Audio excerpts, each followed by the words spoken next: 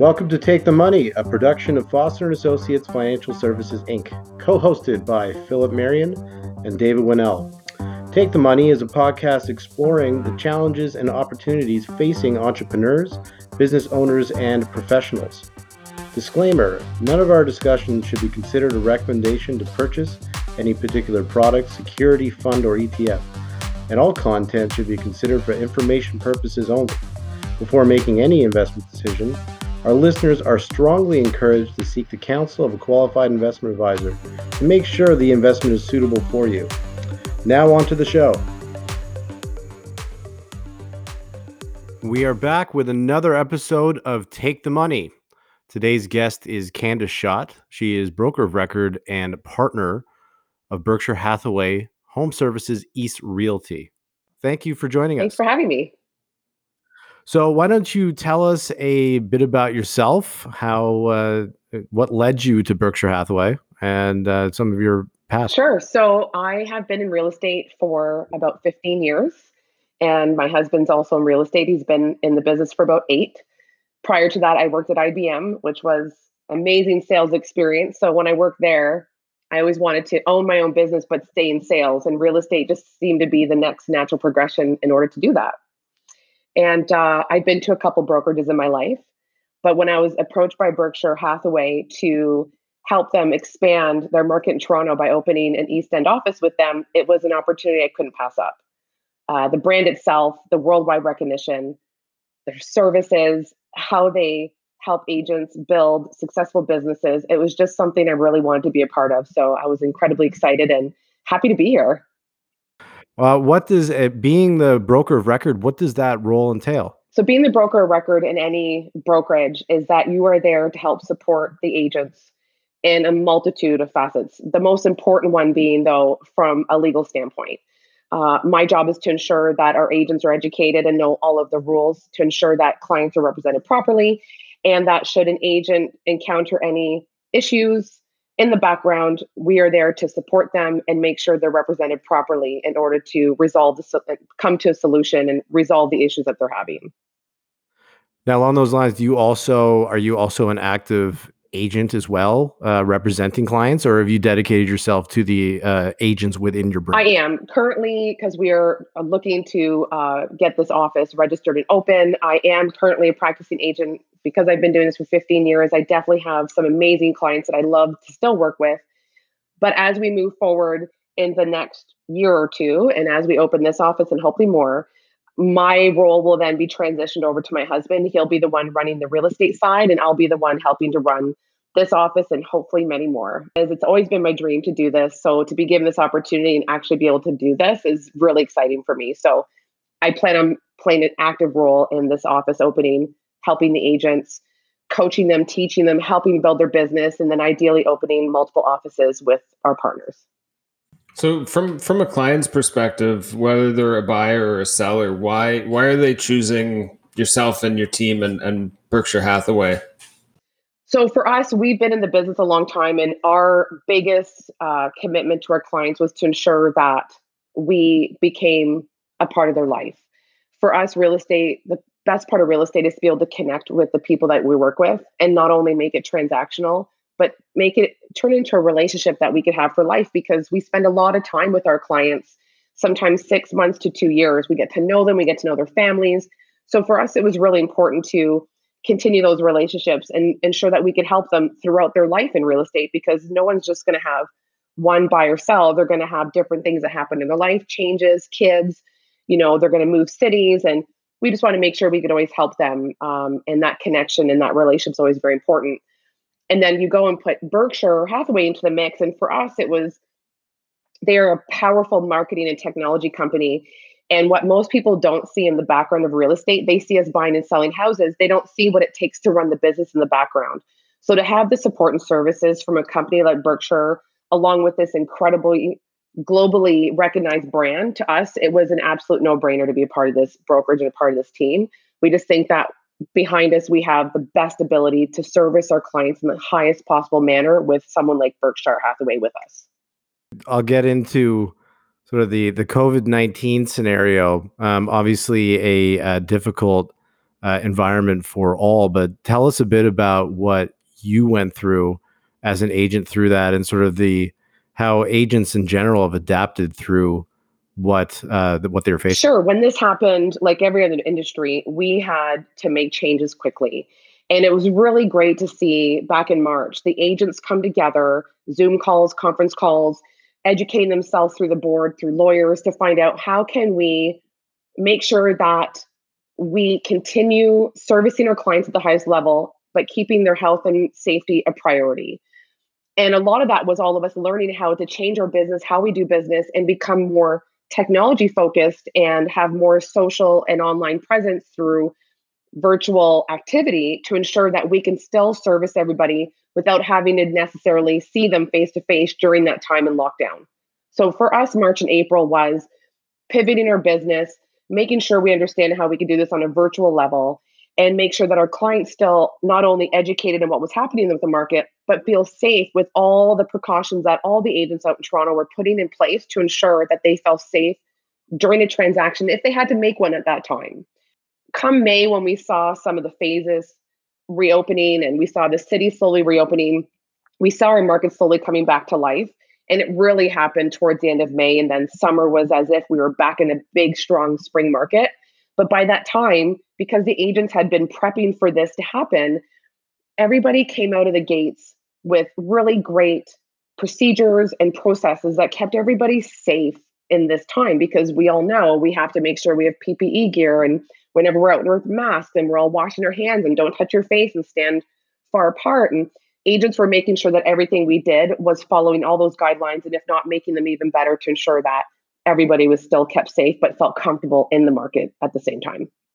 Do you think some of those processes are going to be here to stay that you went through, that you go through on a typical showing? Or, Like I think once, vaccine and life goes back to semi-normal, and to me that means no mask and no gloves, yeah, 6 feet apart. The other things that change in real estate, such as the advancement in the technology and the offerings that we have for clients, absolutely will stay. I think COVID-19 forced agents to embrace technology, embrace more of an online world, become virtual agents, provide services that allowed people to do transactions, not having to step out to see 20 houses, but maybe one or two instead. Really narrow their focus on what can they see online, what services can we provide online before having to bring them out into the public in order to do that transaction. We've seen DocuSign be embraced by everybody, including lawyers and banks, which it wasn't before.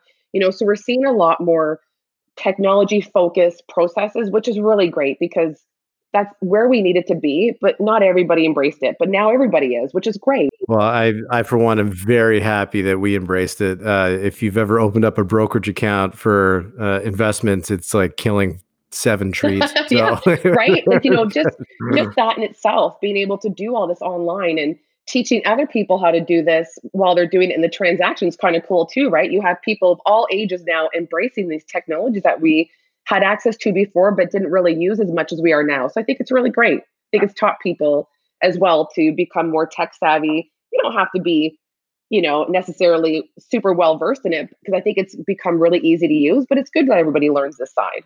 So one of the trends I've noticed with people I've been speaking with through the summer is selling their properties in the city and moving outside of the GTA, whether it's, to the immediate outskirts or, further out to maybe the Niagara region or Prince Edward County, just in communities where there's more space, more, in the homes, more green space, more backyards, more trails. Is that a trend that you see persisting, once we sort of return to normal with a vaccine and no more PPE? It's tough to say. We have absolutely noticed a change in people's habits because they've been forced to change what they do and how they live. And a lot of people who had planned on doing that 5 years down the road, 10 years down the road when they retire, have given more thought to doing it sooner rather than later for a few reasons. Like you said, they need more space. You live in a condo, you don't have access to an outdoor space. Perhaps that was always been your dream, and this has expedited that process. You have people who, may have thought to move to PEC in 5 years for retirement. Their jobs have now moved to something they could do virtually online from home 24 hours a day, never have to go back to the office. Have realized, well, I could now cash in on my Toronto investment and buy that waterfront property I wanted in wine country or, in cottage country.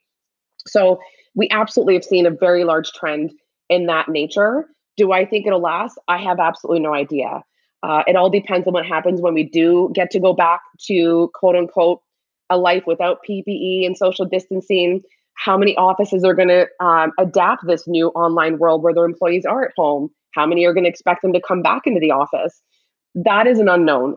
I wish I had a crystal ball. It'd be great to know so we can help more clients make those decisions. All we could do is tell them what's happening right now, the trends that we're seeing. And we are absolutely seeing that trend of people moving from condos to houses with backyards and more space, people upgrading their homes because they need home office space, knowing that they're going to need to work from home for the next couple of years, or for that matter, slightly early retirement. They're still working, but they're able to work from anywhere. So why not move to Prince Edward County, Muskoka, or even Barbados? Barbados is offering Yeah, I a saw year that. visa. And so is, I think, Antigua or St. Lucia, where if you're working from home, you can work from home for the next year in a country or on a beautiful island. Like, that's what I would do if I had a work from home opportunity. But Well, if they had, so aside from the principal residence, are you seeing a lot of people that would be buying secondary residences that were kind of speeding up their vision of having a cottage to go to? So instead of just sort of moving out entirely, saying, "Hey, I just want a second property." absolutely, Toronto real estate tends to double about every 7 or 10 years. So there's a lot of people who have equity in their house who don't even realize how much equity they have until they're in a situation like this where they're looking at their lifestyle going, okay, how can we hurry some of our decisions? They talk to their mortgage broker or the representative, find out they have hundreds of thousands of equity and that they can make that second purchase. So we definitely are seeing a lot of secondary properties. And we're also seeing people buy properties outside of Toronto in order to invest. For example, I own a property in Niagara Falls. We bought our property at 265 only 4 years ago. It's now worth 450. When people see that type of growth and realize they could build on their real estate portfolio, especially right now when interest rates are at a record low, it's a great opportunity for investments or for investors who are looking to buy secondary properties, whether it's vacation or for investment purposes. Absolutely. So one of the markets that investors have been heavily involved in is the Toronto condo market. It was just a few days ago you said new rules came into effect with regards to short-term rentals. Can you sort of give us an overview of how that's come in and how it's affected the market as a whole? Sure. So, I think Toronto had over 5,500 Airbnbs. There was quite a number of Airbnbs. I don't know if that's super accurate, but it's around 6,000. The city of Toronto, in order to help create affordable housing and rentals, have been trying to lobby around Airbnb and set rules behind them so that they weren't necessarily taking over all the available inventory for long-term rentals. So short-term rentals were creating long-term rentals to be more expensive, to have less on the market, to be more of a competition. And so there has been some rule changes as of September 10th that unless it is your primary residence, you are no longer allowed to Airbnb a unit. So for those investors who bought multiple units over time and have been Airbnb those units, have been forced to either sell them or enter them into the long-term market. So being a yearly rental versus a monthly rental. And for those properties that are going to stay Airbnbs because they are being rented from their primary residence, are only allowed to rent out that unit now or that home for 180 days a year. And they must register their Airbnb by December 31st, or they cannot participate in the program. So that in turn, as I'm sure you can imagine, has flooded the market with not only rentals, but condos that are currently for sale because these investors had no choice but then to change their strategy rather quickly. So this is this wasn't a direct result of COVID-19. This is really a sort of a change in short-term rental market that's really created a bit of this supply. I think it's both. I think it's COVID-19 had people realizing they didn't necessarily want to live in a condo where they had to share an elevator, not necessarily have outdoor space. I think you have that camp of people who realize, you know what, I was going to buy a house in a couple of years anyways. Let's expedite that process to get into a house. And then you have the Airbnb rules. So I think you have a bit of both. I think the Airbnb is just obviously exacerbated what's happening because it all just happened and we're now starting to see all that inventory hit the market. And then on the other side, when you look at Toronto housing, either semi-detached or detached, correct me if I'm wrong, just been incredibly hot right now. Multiple offers, the showings are just incredible. Can you comment a bit about that? Why are we seeing it? So, March, April, May is our busiest time in the Toronto market. Spring market, beautiful weather. People want to sell their house so their kids can finish school and start in a new school in September. It's the perfect time to sell your house. And so, because we didn't get to go through that, we saw a surge into the market over the summer because we didn't have a spring market. So, everybody who was getting ready to sell in January, February didn't get the chance to. So, we saw all those listings hit the market this summer. We saw double-digit growth in all the sectors, so townhouses, semis, and detached, especially in the neighborhoods that are incredibly desirable in Toronto. Those were by far the most popular. And at the end of the day, we are still short on inventory. Toronto has been short on housing inventory for years when it comes to available inventory for sale. That is no different this our spring market, but this summer, I guess you could say, it's still the case. We still don't have enough property for the amount of demand we have for people that want to live in certain neighborhoods. Those cool, trendy neighborhoods, the ones that are accessible, that are walkable, that have amazing public transit and incredible school districts, those areas of Toronto will always excel. And whether we're in this market or not, that is just the highest demand areas. So this is the same that we would be in any other year. It just so happens we're going through it in the summer versus the spring. What are your views? I kind of putting you on the spot a little bit. I know you're a big advocate for obviously purchasing relative to renting. What are some of the things that first-time buyers can do to get into this market? It seems obviously extremely difficult. Yeah, a market like Toronto where, it is more expensive than other markets, it's absolutely really difficult for first-time buyers to get in the market. What we see are a lot of people getting gifts from their family members helping them with that down payment. We still have a 5% down payment needed on anything that's under 500,000, and then anything between 500 and a million is 10%. So there are places in Toronto where you still can get a one bedroom condo between 450 and 550. Those do exist. As much as people think that's hard, they do exist. They might be smaller units, but it gets you into the market. So if you have family members or you're in a position where you could save money, 5% on that 500,000, to get that 25,000, borrow it from your family or gifting, or you may have had it in your RSPs. It is possible because there are multiple ways to get the money. It's just that I think first time buyers get intimidated by the market. They may not have the right people to talk to figure out how can I do this? What do I need to do to save my RSPs? Or to save my down payment? How can I use my RSPs? Can I borrow money from my family? What it will cost to borrow money and carry that down the road? I think that educating first time buyers is really important so they can realize it's a dream that's reality. It's just getting the information out there so they understand that it is possible. Do you run workshops for first-time buyers to kind of highlight what to do and how lending works, et cetera? Yeah, we do. There's first time buyer workshops, there's investor workshops, there's downsizing workshops. We make all that stuff available about once a quarter so that people could hop on a Zoom call with us. We could show them the numbers, educate them, have them talk to a professional online, and then maybe start the process slowly. It's most certainly not a process that's quick. There's a lot of education, there's a lot of understanding, there's money management. Where do you want to live? What's the best way to maximize the dollar? How close do you want to live to work? What is it going to look like when you sell it 5 years later? We want to educate them on all of that so that we teach them they're making a really savvy investment and show them what the possibilities are down the road when they do sell that place, because most first time buyers are only there for 3 to 5 years. We also want to show them going, look at what you could have after 5 years and look what you're going to move into. The sales cycle for most people is a condo, a townhouse, a semi, a detached, and then back into a downsize, whether it's a condo or a cottage or some type of vacation property. We want to show them that that's possible and how to get there.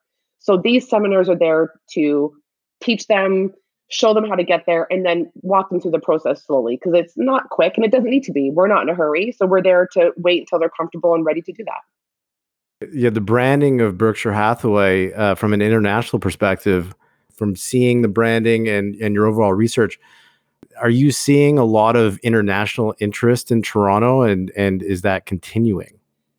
International in Toronto right now, due to all these restrictions, it's hard to answer that question. Yeah, I can't say true. that, that's happening. Of course, we also know there's some homes where vacation rentals here that those who live internationally can't even access their houses right now. Yeah. So it's hard to touch on that. What I can say, from a branding perspective, we're with one of the largest global companies in the world. They have over, I believe, 1,700 offices worldwide with Berkshire Hathaway Home Services. Warren Buffett in Berkshire has over 1,200, owns 1,200 companies worldwide. When it comes to brand recognition, we really couldn't be a part of a better company. It's pretty incredible that we are in the Warren Buffett umbrella of Berkshire Hathaway. Like, just that name in itself just carries so much weight in all industries for who he is, what he's done, what he's contributed to this world. So that in itself, I think, just lends to an amazing brand to be a part of. And how can we not be recognized in that name? Well, we'll leave it there. Thank you so much for your time. That was very informative. There's a lot of things I had no clue of, especially the Airbnb rules. But thank you for your time. That was excellent. Thanks so much for having me. It was great. Thanks, Candace. That concludes the show. Thank you, everyone, for listening. For more information about Candace, please visit Berkshire Hathaway Home Services website at bhhstoronto.ca. Look out for next week when we discuss the commercial real estate landscape with Joseph Wise from Leonard Commercial Realty. Thanks again.